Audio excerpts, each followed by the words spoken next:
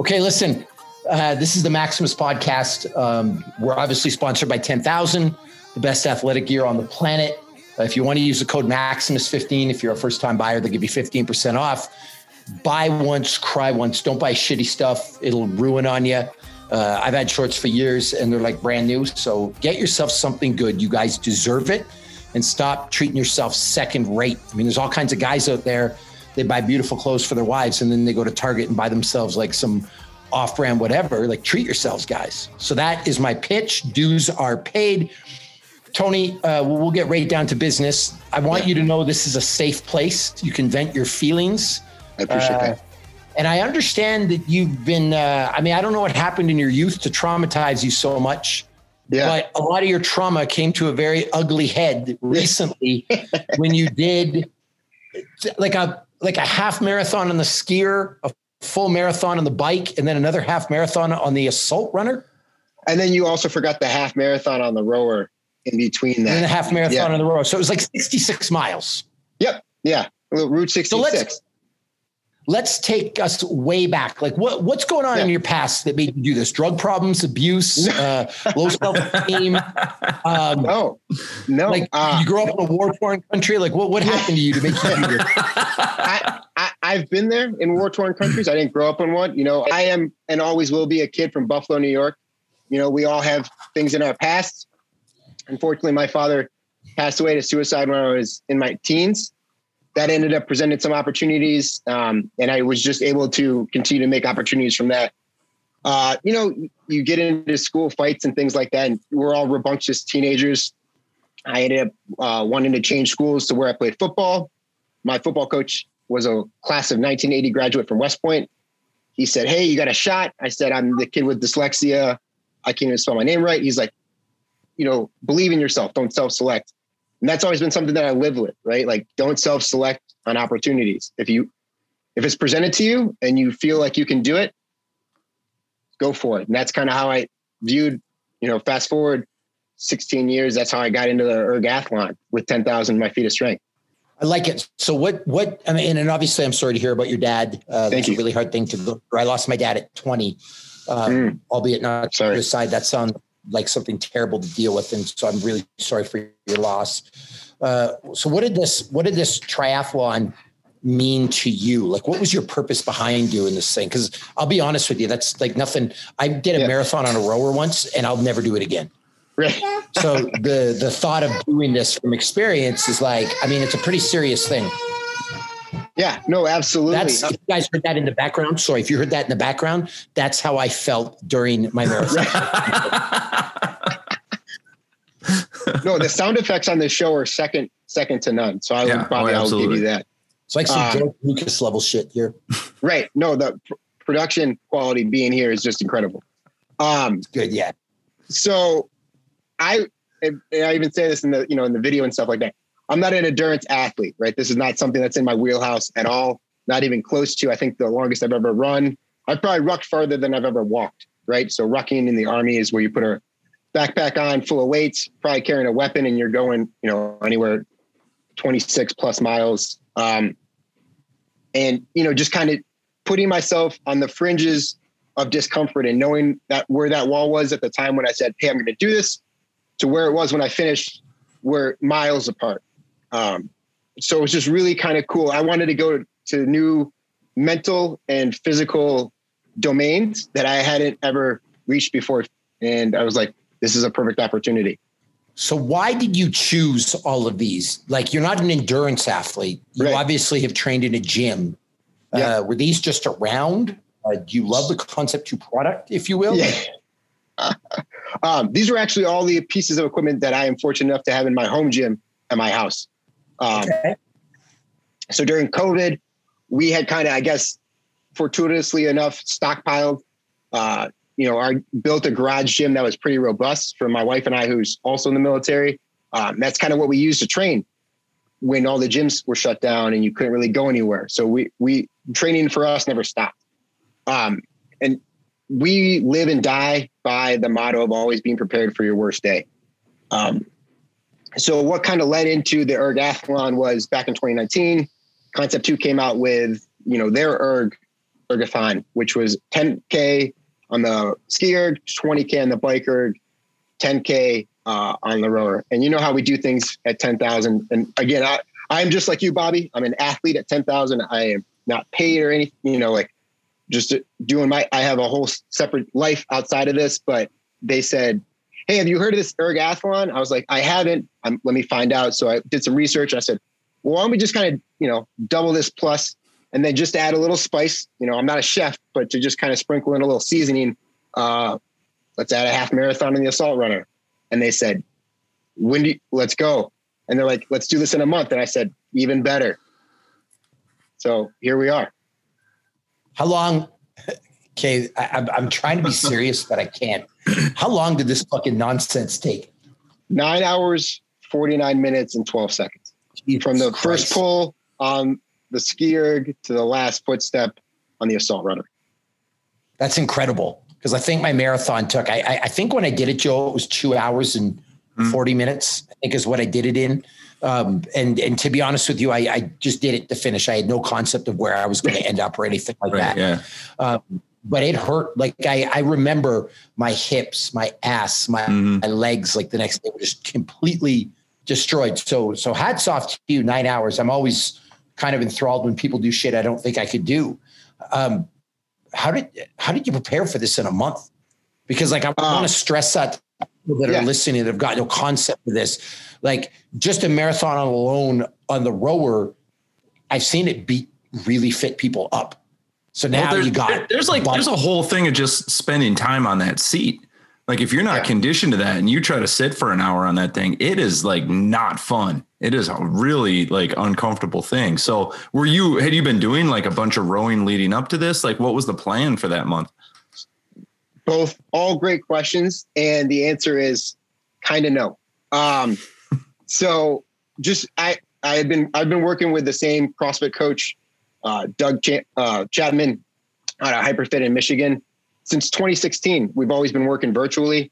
At the time I was stationed in Hawaii back when we started in 2016.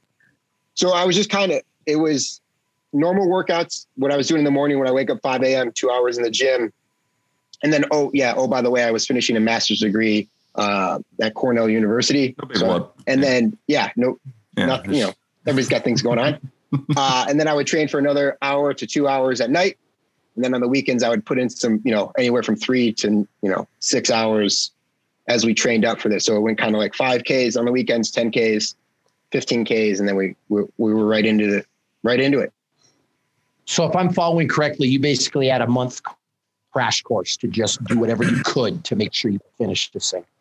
Yeah. And I will say, recovery days for me look like a 10K on the rower on Mondays and a 5K row on Thursdays. That's kind of standard. But outside of that, really any longest distance I'd ever gone on up until I started training for this on the assault runner was like 4 miles. And that was just brutal. So I said, let's make it 13.1 at another, 9+. Add a little bit. Now, let me ask you a question. I want an honest answer because I'm going somewhere with this. You're only getting honesty from me. Good. I like it. How many times during this 9-hour ordeal did you think about quitting? 0. Are you being serious right now? I'm dead at. You can look into my soul and my eyes. 0. Okay. So because I'm honest saying a lot of people want to quit. Like even the most successful people in the world think about quitting a lot more than people can fathom. Like we have this idea that Michael Jordan is like he's titanium brained in terms of his willpower. Kobe Bryant was or whatever, but like even the greats wanted to quit at one point. So this no quit mentality that you have, how did you develop that?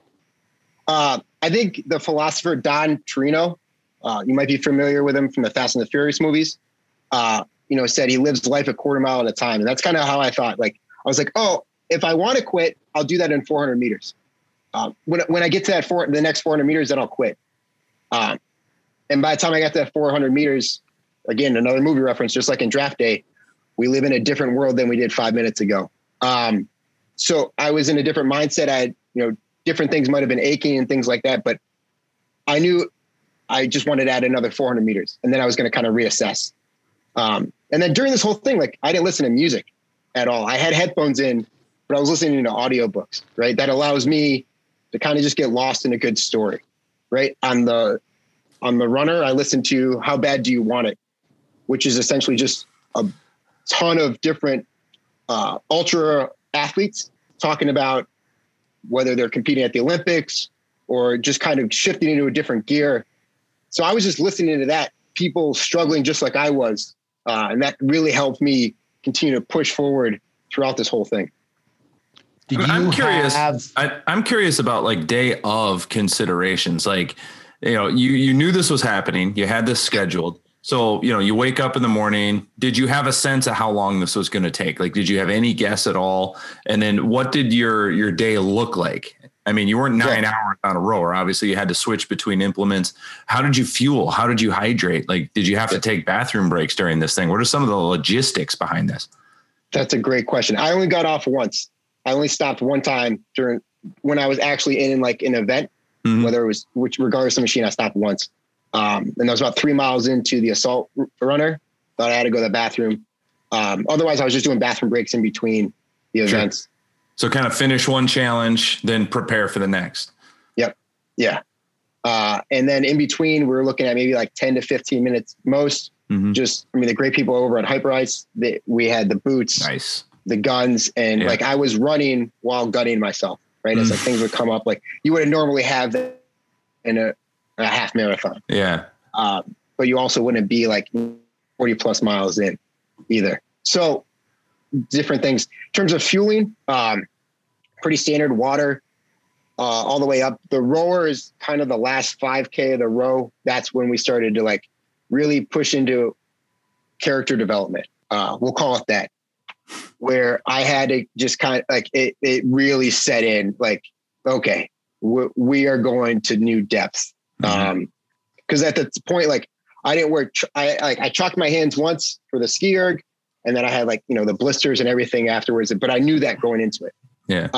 And then after the rower, I started, going like peanut butter on bread, honey.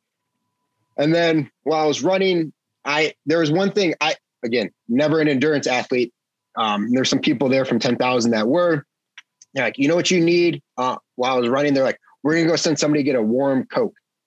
I was like, a warm Coke. So like a sugar boost throughout this whole thing. Yeah. So it was just different things like that I did train a little bit with fueling throughout, but I never really thought of, warm Coke. That was something I was going to be consuming during this whole thing. But like I had gummy bears, I had a fuel plan going in, and we only tweaked it slightly.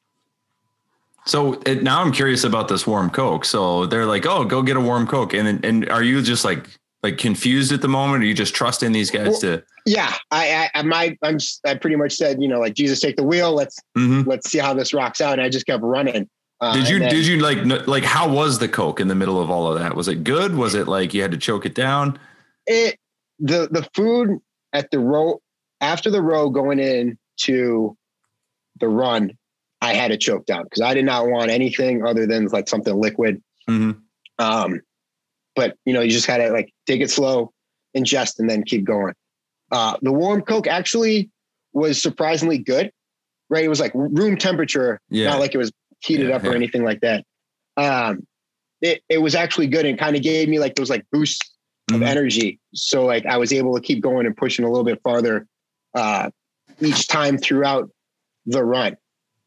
It's so interesting. Like, I've done some endurance stuff. I mean, amateur level, like running Ragnar races and stuff like that. And I've run with some really established endurance runners, and they're all about the little gel cubes and all that stuff. And I'd never heard of like a Coke, but that makes perfect sense. You need those carbs, you need that fast hitting sugar. And like you said, you're burning it like as fast as you're ingesting it. Did you track like your heart rate data? Did you track calories burned? What did that look like? Yeah. So I ended up, I had the Whoop going as well as the Apple Watch throughout the event, which both stayed charged and both were good to go. There was no issues there. And it was something crazy. I mean, just at the end of the row, I was already 4,400 calories in, consumed. not to mention. And then the half marathon ended up everything else kind of averaged the same between the first three machines, about an hour 50. I actually hit the ski erg about 16 minutes faster during the actual event than I did in training. Like I outpaced myself, but the run took about 3 hours and 32 minutes, and it was just a grind. Yeah. Yeah. Did you do anything special like day before? Did you do any like kind of preparation, or was it just another day? It was just another day, right? We flew out from central New York to New York City, where we were doing it out in Brooklyn, and, just traveled, kind of kept it loose, little light workout that morning before we flew out, but nothing crazy, and just kind of into the beast, right? Into the breach, as I like to say. So kind of like a little lighter day, but not like a full on taper or anything like that. Yeah. Yeah. A taper throughout the week, and then just kind of like, stretching, light mobility. And then how was it afterwards? Surprisingly, not bad. Like, really? I really had no issues. I also did, use the Normatec boots that night and the following day, which I think played a huge part in that. But throughout this, I was also making sure I was doing my best to like have a mobility session or a few throughout the day to just continue to like throughout that month to really just like limber up and get ready for what was about to happen and just destroy my body over the course of 9 hours. So as you're in this, like, were you chasing a pace? Like, did you have a certain number that you were after, or were you just kind of like you said, like just Jesus, take the wheel. I'm going to listen to my books. And when it's done, it's done. Yeah. 10 hours was my goal. Under 10 hours. I was able to get that with 11 minutes to spare. Yeah, so I was pretty pleased. And that that's kind of how I trained up. Like when we said this event, I got the approval from 10,000. They were like, yep, let's do it. I went to the whiteboard in the garage gym and just kind of wrote down what paces I was looking at, like 220, and then kind of like close to those like 10-minute miles, which ended up being, I blew that a little bit in terms of like, it was more, but everything else was pretty much on pace with how we trained. That's good. That's good. I know a lot of folks, they'll obsess over those numbers. You know what I mean? Especially when you've got all that data. You've got, like you said, your Whoop, you got your Nike Run Club running. You got it talking in your ear about like you're running a 9-minute, 32 seconds. Yeah. And you're like, oh, I'm going too fast. I got to slow down, or I got to speed up or whatever. And I know from my experience, like when I'm doing long rows, I do get obsessed about the screen. And it's like, sometimes you have to like flip that thing down and you just have to go. And so I just, that amount of focus is just draining. It's just draining. Yeah. When like, I'm just going to assume you took a day off after this. Did you take a rest day? And then how long did it take to recover before you were like, okay, I got to get back in the gym? I was back in the gym. We did this Saturday. I was back in by Tuesday. Okay. So that's pretty solid. Yeah. Yeah. And like Sunday, we spent all day walking around New York City and just kind of exploring. And then obviously a travel day on Monday to kind of get back into the swing of things. Nice. I have a question. How did you decide the order of these? I wanted the suck to come at the end. So the ergathlon that was, done by Concept 2 is the ski, bike, row. So we just kept that intact. And I was like, I want this to be an absolute challenge. Let's do the hardest thing last. Normally I would always want the hardest thing first. So then we kind of can get through it. But I wanted that monster at the end to just be like, all right, we're here. We're going to do it. Everything else is done. I've done 3, fourth and final one. Let's go into it. Kind of like I guess for, people play video games, like a final boss, I think is what it's called at the end. Yeah. How did you, how do I word this? Looking back on it, do you wish you kept it the same, or would you have changed it in any way? No, I would have kept it the same. Would you change your game? Like, hindsight's 2020. Is there a different strategy you would use doing it again? No, I mean, I might have. So yes, I take that back. Yes, I would have been more ready and prepared for the amount of suck that was going to occur.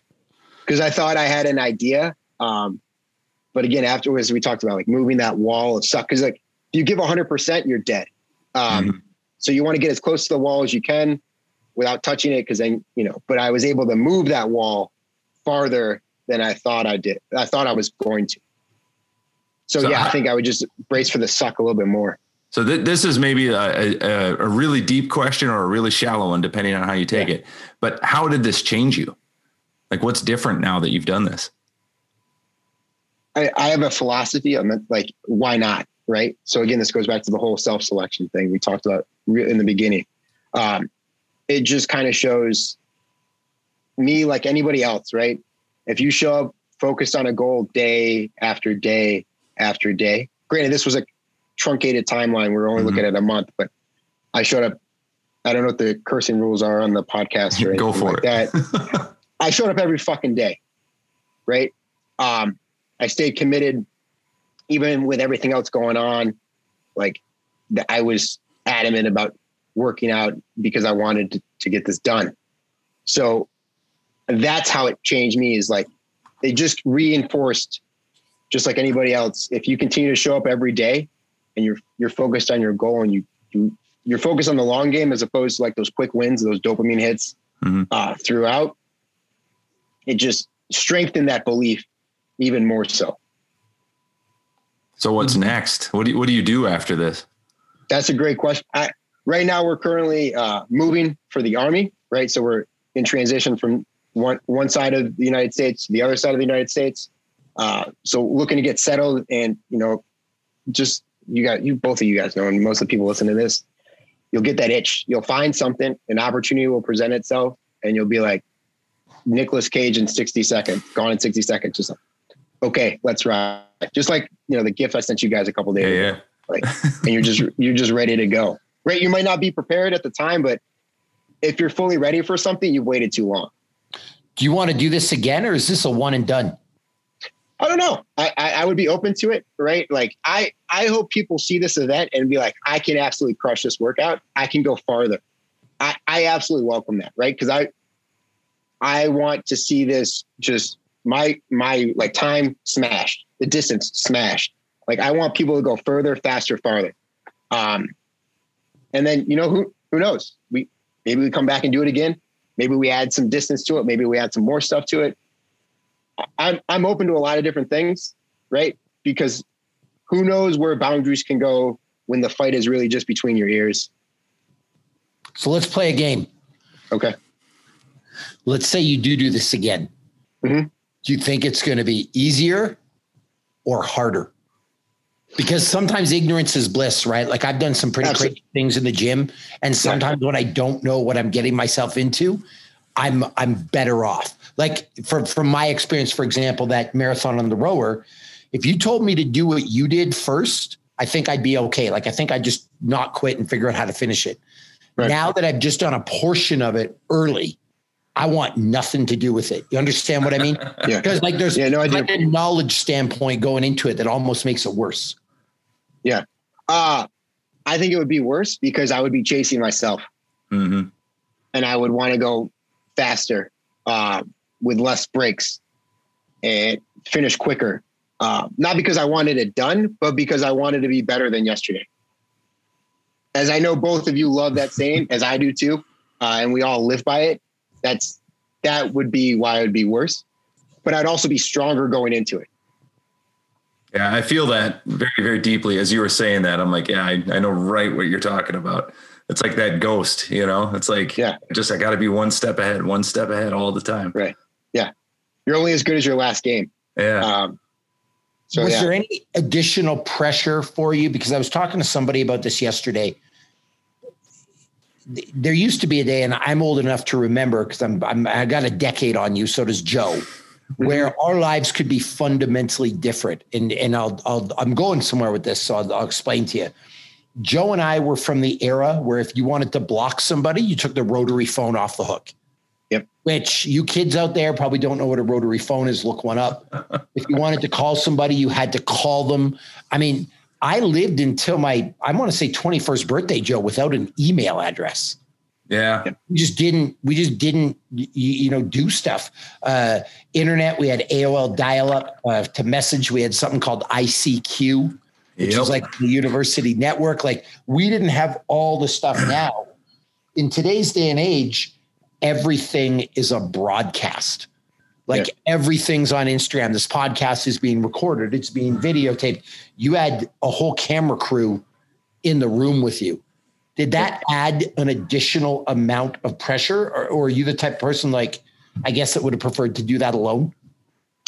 So it's one thing, right? And everybody's familiar with the Teddy Roosevelt quote, and because it's so good, right? The man in the arena or the woman in the arena.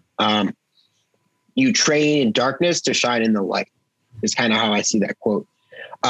So the brighter the lights, the more I welcome it, right? Because I know where I can go into places that I haven't been, but I, as we've talked about, that long game.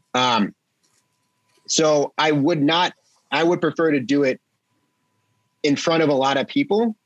To prove the person that doubted me the most would be myself, right? Like you go into something and you're like, maybe there is a trepidation, or you're training and like, you don't have a good training day or something like that. And you're like, I don't know if this is going to happen. And then when you get in the moment, you're just kind of like, all that doubt it stays where you start. And you just kind of go into it. So I wouldn't, it didn't really bother me. Right. If anything else, it kept me accountable, right? Because you can't, if you walk away, you're not walking away from yourself. You're walking away from the people that supported you. Because yes, I did this as an individual event, but it was my wife who was there with fuel, who supported me through all those late nights of training. You know, Colton and Chase, who were constantly there filming, 2 nights before, where we stayed up till 11 o'clock at night shooting in my garage. Brian and the rest of the 10,000 team that, put the logistics of this whole thing together and getting all the equipment. Dom trusted me with the vision of what 10,000 is all about to just strengthen the brand, right? Keith, who, conceived 10,000, everybody else. And my mom was there. My sister was there. Like, I'm not gonna let those fucking people down. You had a whole crew. Yeah. Not a chance. Yeah. There's been too much put in there. Sorry. You had said initially that you weren't like an ultra marathoner, like ultra endurance wasn't really in your wheelhouse. Is it now? Yes. Well, I will say, like, in one space, yes. Going out there and doing 70 plus miles on the road or 150 miles on the road, like, I haven't done that yet. Is it possible? There's only one way to find out. I think it is. Well, I imagine a scenario where, like, maybe you're at a party and you meet somebody and they're like, oh yeah, I run, 150 miles a day. And then you meet someone else like, I run, 200 miles a day. And you can confidently sit back and say, well, I did do this thing one time. Yeah. And they would be like, wow. Yeah. So I feel like, you've busted into that whole world. If you were going to do a challenge like this again, would you take ultra endurance off of the board? Like, no, I've already done that. Would you prefer to do something different? What else is outside your wheelhouse? There's not a lot that isn't, right? Like I am open to a lot of different things. There's definitely like some skill-based events, right? That I need to work on, right? Especially when it comes to like gymnastic things, like doing like what Mike did when he did the strongman marathon, right? Like that is outside my wheelhouse right now. But who's to say, like, in the future? So a mix of things, right? Where there's some ultra piece, some fitness stuff, like other fitness stuff. Like I'm willing to always walk up to the whiteboard and see what's next. Yeah, that's a special mindset. And people who've done the CrossFit thing, they know. Well, here's a question for you coming from that world. Would you prefer to know the workout the day before or show up and see what it is? I like to show up and see what it is. I came into CrossFit very early on. I was a plebe, a freshman at West Point. And there was a core group of people, and I'll never forget, like one of the majors at the time, who was like our kind of like, we'll call him like house principal, right? Because we're all divided into like different companies. Mm-hmm. He was like, hey, you should really check out this, and like push-ups and stuff like that. I was like, let's check it out. So like for 4 years, I would show up every morning early with this core group of people.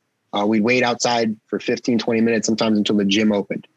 And we'd go in and work out together. And then we would go to class and breakfast formation and like live that life of a West Point cadet. But no one could ever take away those workouts in the morning, right? It's just like like you were talking about Joe and Bobby, like Bobby, no one could take away that you were a UFC fighter. Like you showed the fuck up, you fought people, you did it, right? Just like any other like award, or people can't take that away from you because you've put in the work, you delivered, and you're rewarded with an end state. See, I was the opposite mentality. I liked to know what the workout was. Yeah. Because if there was something in there, like, I don't know, say they were double unders. It's like, well, then I would start looking up every YouTube video on how to be good at them. I wanted every strategic advantage that I could get going into it. But I feel like that's where a lot of my education in fitness came from. Was like, oh, we're doing deadlifts today. And I'd watch 15 deadlift videos, and then some of that sticks, and then the next time something comes up and it's like a little piece of that is still there. And I could just build and build and build and draw from that experience. So that was always my preference, was do as much research as possible. But there is just something really fun about having a challenge written up on the board and being able like, okay, I'm going to do the challenge. I don't know if I'm going to be good at X, Y, or Z, but I'm going to figure it out as we go along. And I like just the excitement of that. Yeah. Well, just like in training too, right? Like you train not to have a wheelhouse, right? Like you train to just be ready to go. And like, especially my job, what I do, like I have to be a generalist, because if I specialize in something, obviously we have, specialties within the military. But if I specialize in something too focused, I lose sight of that long-term vision. And people can get injured or worse, even, killed. Yeah. Well, and you don't get to choose the challenge, know? So like you have to kind of be ready for anything and everything. And that's the art of it.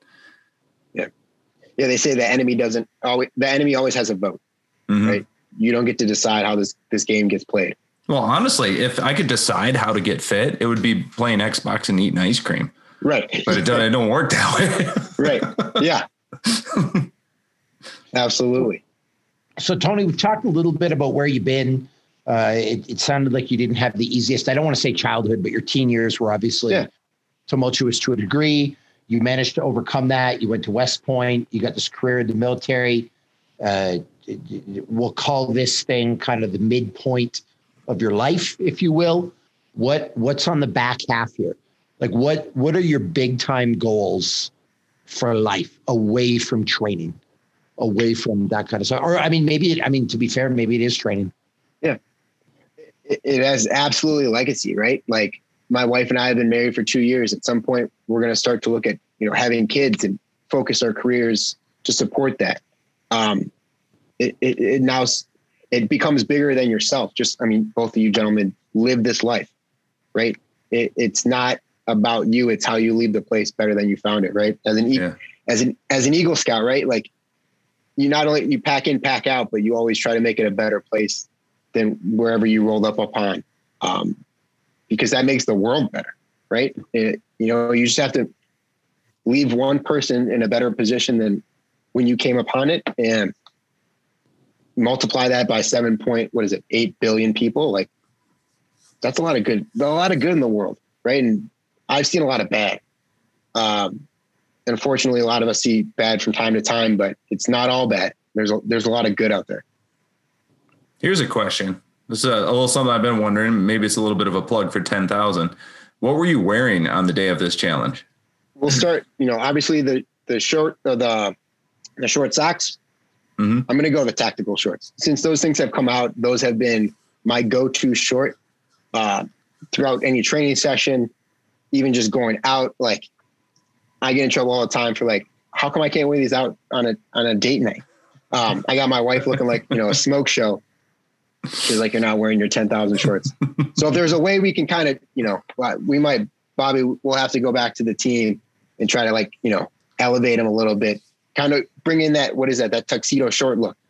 And then the new 10,000 versatile shirt that I'm wearing right now, right? We got the X on the back, and just like anything else, jersey or whatever, big old 10,000 across the back. And that was good. I'm kind of confused. Can't you get away with wearing the foundation shorts? Because those are kind of dressy. Like, if you throw on, and I'm not trying to call 10,000. I'm just being honest. Like, I rock the 3-inch distance because I'm in love with my legs. I'm a vain motherfucker.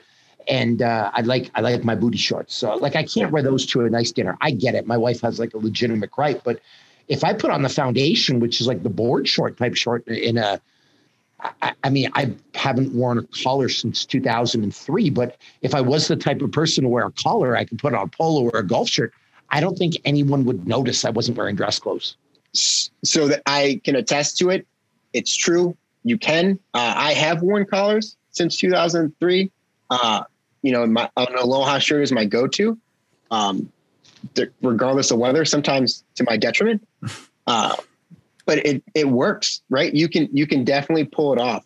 It's those events where you need to have, some long leg shackles, right? Where they go from ankle to hip, where we kind of run into some problems. However, the versatile pants do a good job for about 85% of anything, any event you find yourself at. Oh, I think there's really like two rules to fitness, right? Number one, if you look good naked, like you look good no matter what you're wearing, and people will kind of give you a pass on that stuff. And then if you've got stuff that actually fits right, because if you have like an athletic build and you put on the like hide the dad bod shirt, you look like you have a dad bod because it just billows out and like it can't show your figure. Like you have to have everything tapered and fit right. Yeah. And if you do that, then I think you can dress down because you actually look better than most people would wearing that gear anyway.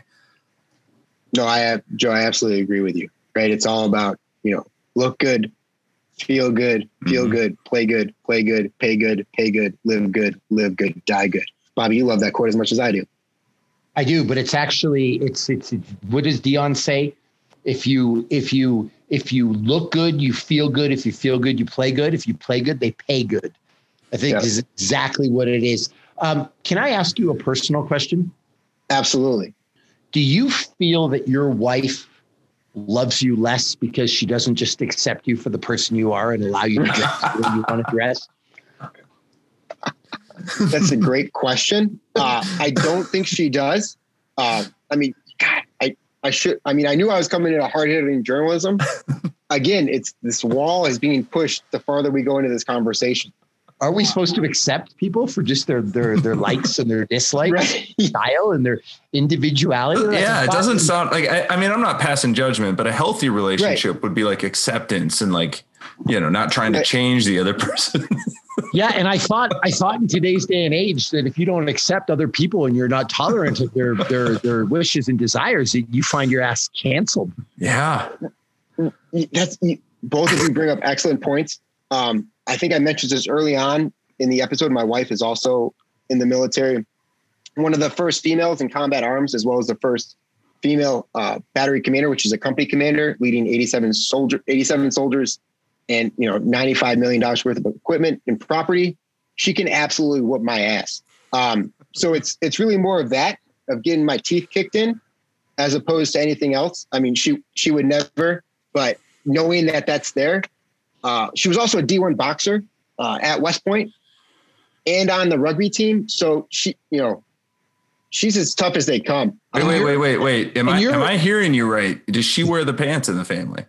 I mean, I wear the pants. Let's make this clear, Joe. I wear the pants. She just tells me which ones I'm wearing. Okay, fair. And I feel like that's across the board, right? That's not just a me thing. That's an everybody thing. So I gotta say this too, because you are a tiny man. Do you live under the constant fear of physical harm and domestic violence? No. That's what I just heard from that. She's a boxer. She's got anger management issues. No, she's gonna knock my teeth out. Like I'm hearing some allegations. No. I'm just saying domestic abuse. She is literally trained to kill people just like I am, right? You're not helping the case right now, by the way. We fight and defend for, the values that we love in America. And she is absolutely incredible. She puts up with all my shit.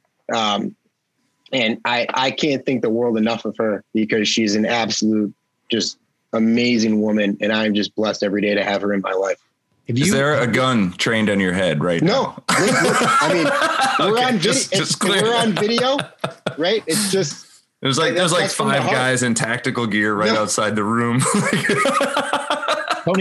Tony, have you ever found yourself in a situation? It might be off topic, but have you ever found yourself in a situation where you've had to lie to people about various physical ailments that you've had?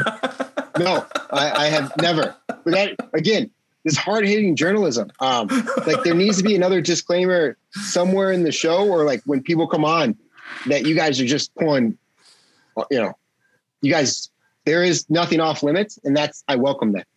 Joe, I'm gonna picture Tony and I showing up to an athlete weekend. He's got a black eye, and they're like, "Tony, what happened?" Fell down the stairs. I tripped and I ran into a doorknob. I'm like, Tony, that doesn't look like a doorknob, and he's gonna start weeping and then hug me. I kind of think we should get his wife on the podcast and kind of do a he said, she said kind of a thing. She'll just call me on all my shit, right? That like you need that in life, whether it's a training partner or, a romantic partner that you end up being married to. You need somebody who's going to balance you out, right? And I'm fortunate enough to have that. Like I'll be like, I want to go. She was there, like she was like, you need to eat throughout the whole fetus. After the rower going in, because I just wanted to keep going. She's like, stop. You're gonna go to a place that you can't get out of. Yeah. And we all know those people in our lives, right? Mm-hmm. But I think all that said, I think even if you would have went to that place, you would have persevered. Yes. It would have hurt more, like the recovery, because I talk about this a lot. I used to teach a lot of tier 1 assets in terms of like physical fitness and things like that. And one of the things that we used to teach is that when you have like a 6-hour, 7-hour, 10-hour kind of operation, you can always get through that. It's the day after that you pay for it. Do you know what I mean? Like you've got to think about what if you got to do this Monday and Tuesday and Wednesday and Thursday and Friday. So you stick somebody at 10,000 feet to elevation and have them do, say, a 15K offset. They're tough enough to get through it. But if you don't fuel right, the next couple of days can be hell. So, I mean, my guess is you would have been fine, but the shape you would have been in, like you said, you were back in the gym Tuesday, you didn't hydrate and fuel properly, that might not have happened. Right. And on that note, Joe, it's actually interesting. Almost all the marathon world records were set without food or drink. Yeah. Because the world record, they didn't have time for water or food, but they're also not concerned with running the next day because that doesn't happen. It's a one and done event. Right. Well, and I think with the military considerations, just logistically, if you've got a team of guys and you send one out into the field to do something and he has to go through something like that and he's shot for 3 weeks recovering, he's unavailable for that next mission. And that gets to be really tricky when your team starts running thin and you're looking at, okay, who's the best person to take this next objective or, achieve this next goal that we have. And it's slim pickings because everybody's, back at the roost licking their wounds. Yeah. No, Joe, that's a great point. So Tony, people are listening to this. You did this incredible feat, which by the way, from someone who's a professional exerciser, I think it's a pretty damn incredible thing that you did. I actually had to look at it when I read it on the 10,000 website. I actually had to look at it twice. I'm like, what the hell? You know what I mean? It was hard. It turned out to be 66 miles. Yep. Is what you traverse. So really incredible thing. So coming from an athlete, like I think it's absolutely incredible what you did. You've got an incredible mindset. You're a great guy, and I'd say humble in the right sense of the word. You know what I mean? Like I think sometimes people think humble is a good thing. I generally don't think so. It's kind of like having a lesser view of yourself, but you're humble in terms of, I think you've got a quiet confidence about you, and you don't need to tell anybody about your greatness. You kind of show it in all aspects of life. So where can people find you, learn about you, connect with you, if you will, slide into your DMs if they want to do that kind of thing? Bobby and Joe, first off, thank you so much, right? Coming from you guys and just the recognition of that means the world to me because I've listened to countless episodes of this podcast. Bobby, you and I have gone way back over the past year where we've gone back and forth. And I really do. That means a lot. Especially as somebody who I work out in my home gym. If you're looking to find me, Instagram, the Tony Nash, Twitter, the Tony Nash, LinkedIn, Tony Nash.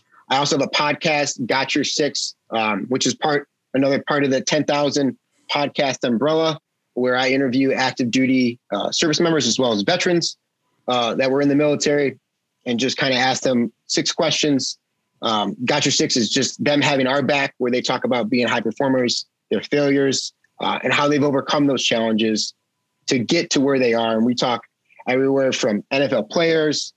There's a bunch of 10,000 guys. There's a lot of cool guests on the horizon. I don't want to spoil it just yet, but it's just a really cool thing. 20 minutes every Monday. We drop new episodes on wherever podcasts are available. I love it. Well, listen, man, it's been an absolute pleasure.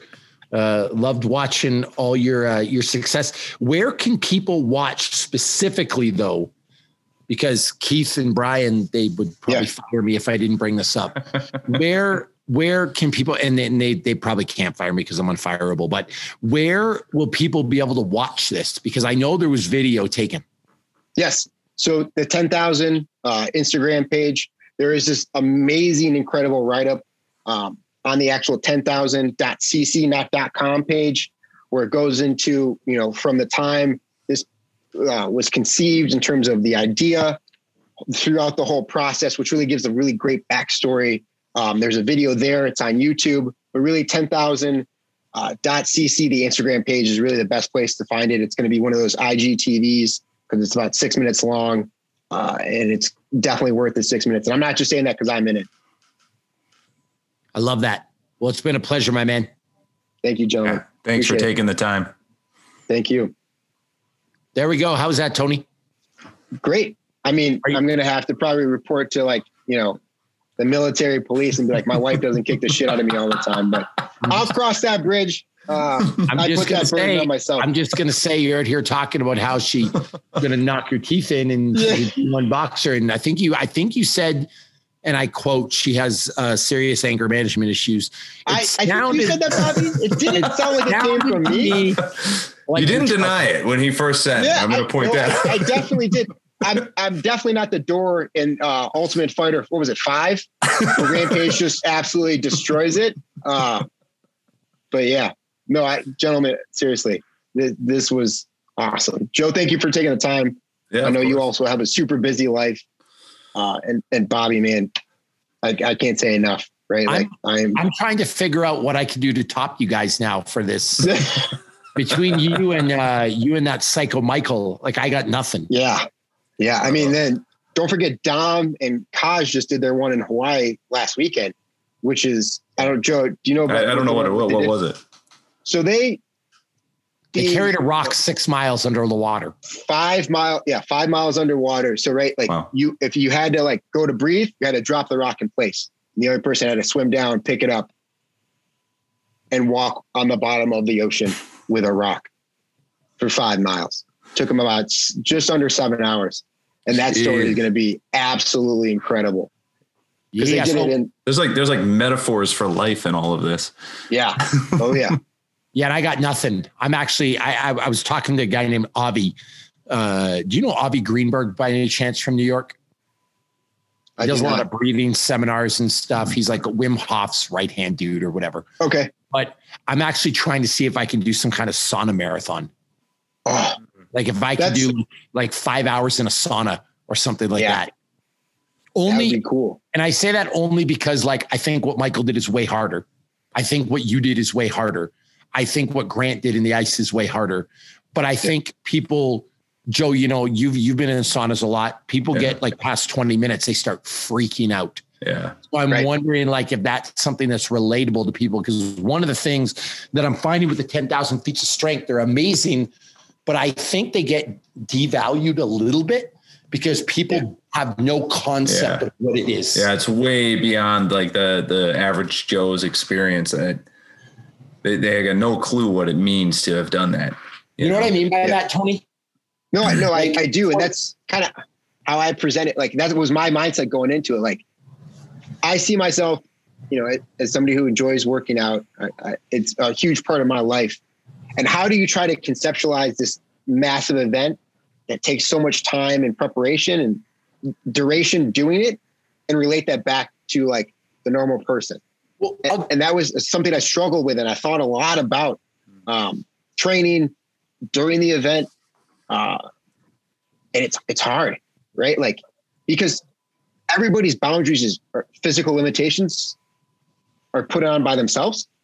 So you have to really break down and push those walls so far where it's like Joe was saying, like it's out of, your perception of reality. How fun would it be though, to have the whole film crew do the whole build up? Maybe we'll get Bobby to do this. And then the physical challenge is like 2 push-ups. Just so people can really relate, But I'll give you an example, Tony, because you're from Buffalo, New York. So you're kind of an honorary Canadian. When you watch NHL hockey on TV, because a lot of Americans have no clue like really what hockey is. I get a concept of how fast those guys are skating. Yeah. Until you like go to a live game and you see it and you're like, what the fuck, right? But I will tell you, coming from where I'm from, where everyone played hockey, everyone thinks they could have been in the NHL if they had a better coach, or if they're, if they grew up in a different city, because it's relatable. Same thing with basketball. Everyone's played basketball. So they're like, oh, I could play in the NBA, even though they've got no concept how high LeBron James can jump. What was that show? Like Joe's versus Pros? Joe versus Pros. Yeah. But where it gets weird for people is like, who's the guy? Was it Frederick Baumgartner that jumped out of like outer space? Yes. Yep. Or Red Bull. He did the high fall. Yeah. That's so crazy. People can't put themselves in that position. So they just like kind of write it off. Like I have this saying that all guys think they can fight and lift weights. Mm-hmm. Yeah. And Joe, if I had $1 for every time someone's like, oh, you're in the UFC, but I'm going to get you. Oh, God. Here we go. Like you're about to get the business now. You know what I mean, Tony? But like sometimes like doing this marathon, people are like, what the hell? Or the 5 mile rock carry underwater, or like what Michael did. Like, I think people are just like, I don't know. You know what I mean? So I'm trying to come up with something that's like at least a little bit relatable, I feel. Yeah. Because you end up doing, right? You challenge people's beliefs, and it's very easy for people to kind of sit back and be like, nope, my beliefs are right. You're wrong. As opposed to being open-minded and be like, holy shit, that's fucking nuts. And you really attack some like core fundamentals, because then all those excuses those people have created. I mean, I grew up, same thing, right? People like, I could have made it in the NFL. I could have made it in the NBA. Go out the window, right? And you're left with regret. Nobody wants to live with regret. So they'd rather push it off on other people and be like, it's them. It was my opportunity. I didn't have the same opportunities. I didn't have the same things, right? I have a friend of ours. He's also in the Army. His brother-in-law plays for the Islanders, right? Like his dad and him built ice rinks in Long Island, right? He got drafted in the first round, 6 years ago, right? That doesn't happen overnight, right? I love people when they're like, I could do what you do, but, right? I hear it all the time being in the military. And it's like, okay, so you're already coming with limitations when you're presenting this, right? Like, Bobby, I appreciate the shit out of what you did in the UFC. It's not something I wanted to pursue, but I am absolutely impressed and just, completely humbled that you took the time to hone your craft so much to get there. It's like when you go to be the best at something, you seek out, like, you want to learn how to like make knives, you seek out the best knife maker and you see what they do. Isn't the sexy shit of like slicing grapes or like watermelons, right? It's just repetitive bullshit. Not bullshit, but repetitive motions over and over and over and over again. Like, people can't handle that. Yeah.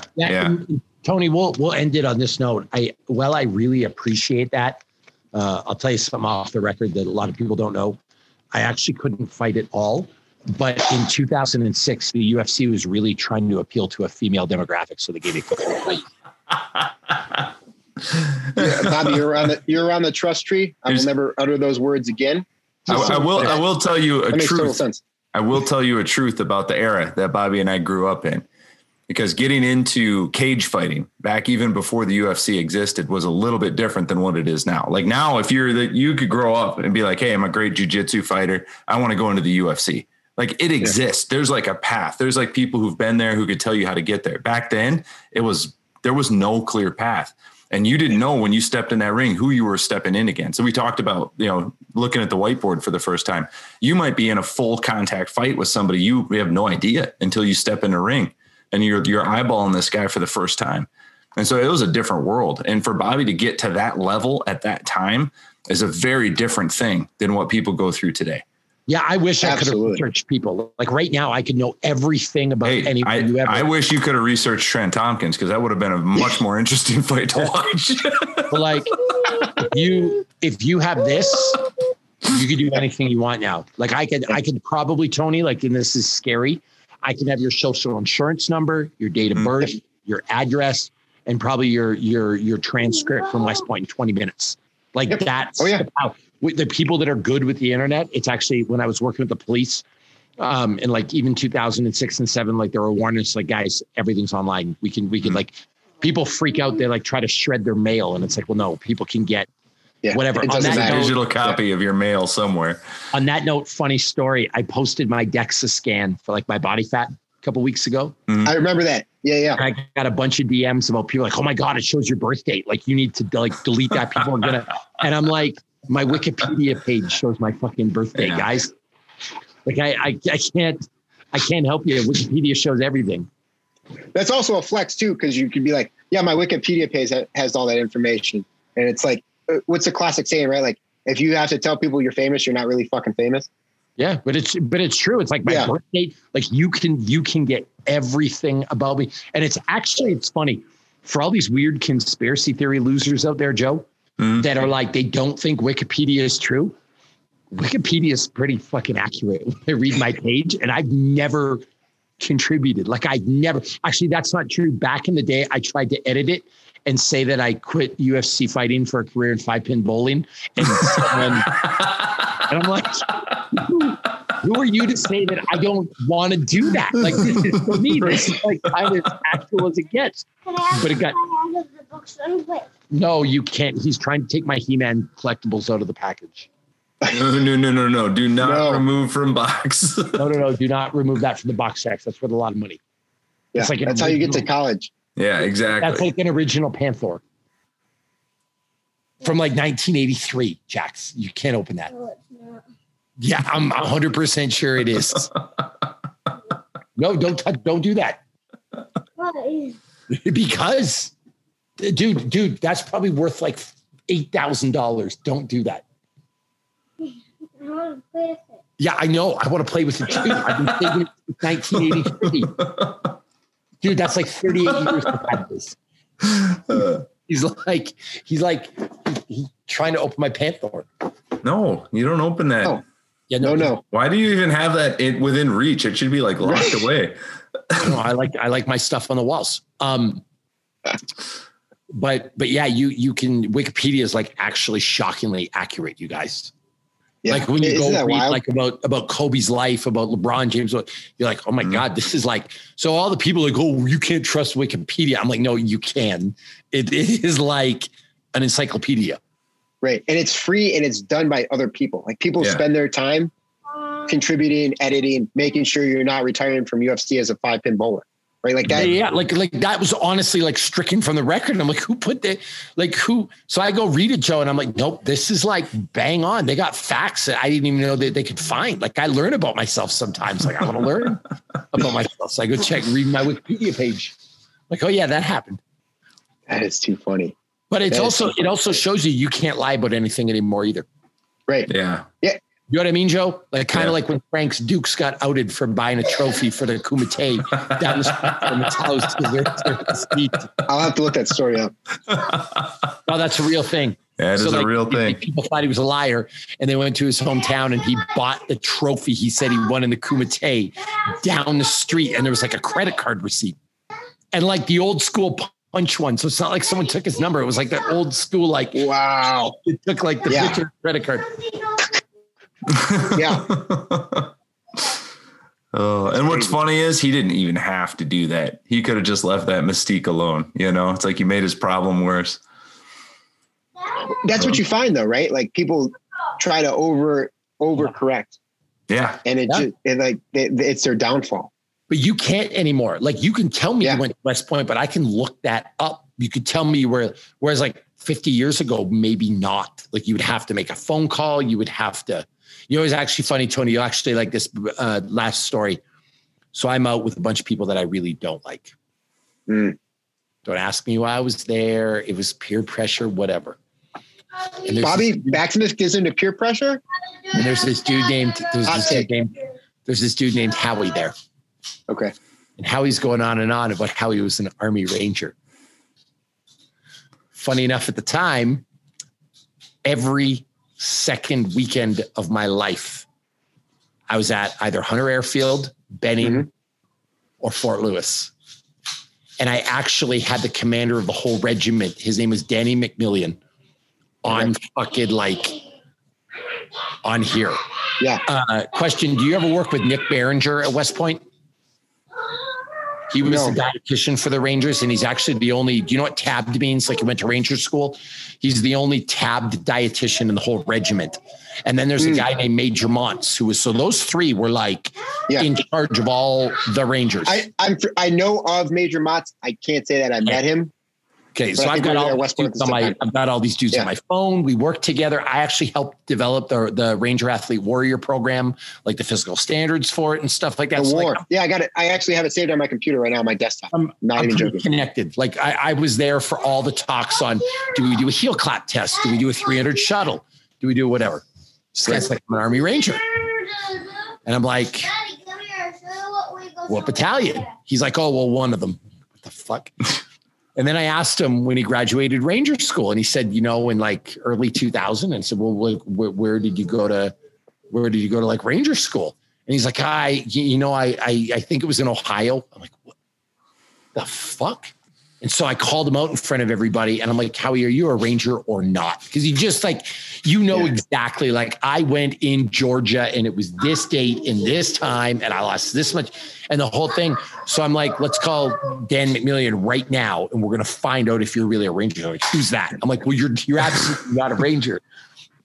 I was the bad guy in that scenario for calling him out, by the way. Mm-hmm. Like, because I ruined his little story. But it was actually really funny, Joe, because he was trying.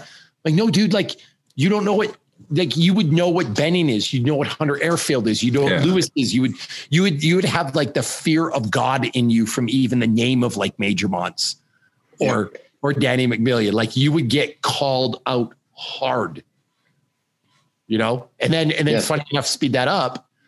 Some dude went at Joe by accident. His name's Matt Wenning. And instantly I put him on blast on my Instagram, like, fuck you, you steroid abuser, blah, blah, blah, blah, blah. I went off. And then some of my military friends hit me up and they're like, oh, by the way, he's lied about his work with the Rangers too. And I was dying and I was going to put all the screenshots out, but dude, he played it right. He called me and apologized. He's like, I'm so sorry. And I let him have it, Tony. Like, good. I went off. Oh, good. Oh, that was a fun day. I learned a lot that day. Yeah. And so, Bobby, to your point, anybody can call up Ranger Regiment or the Ranger Training Battalion. When you graduate, you get a blue card, and the blue cards date back to the beginning of time.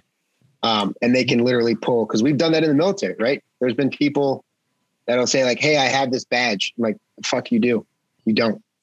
Yep. Because you don't know shit about whatever you're trying to push. Like, I went to a school called Pathfinder School, which is essentially like setting up. You're supposed to be able to be dropped into a location and set up an LZ, like a landing zone or helicopter zone. People, and like you just go out there, set it all up, and allow things to come in.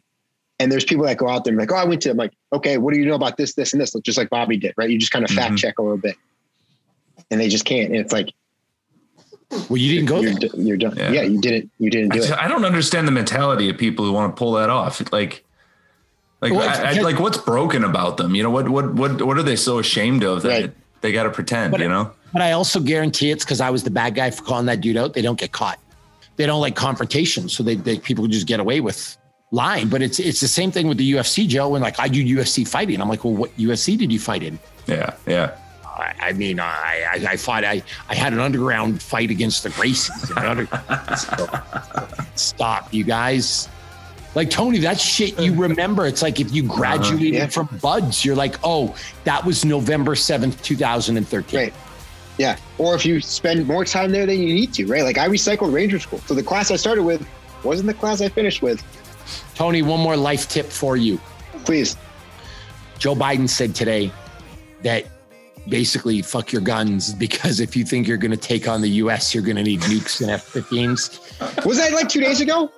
Yeah, that was just recently. So I'm just letting you know, don't Google how to buy nukes. It might cause. I am not going to say I already know how to buy nukes. Right, that's not in my wheelhouse. That's all I can think of, though. People would be like, Google how to buy. I'm like, don't. Yeah, doesn't end well. Does not end well. Nope. So that's gentlemen. Got for you, man. Again, blast. Thank you so much. 'Cause you're the last of a dying breed.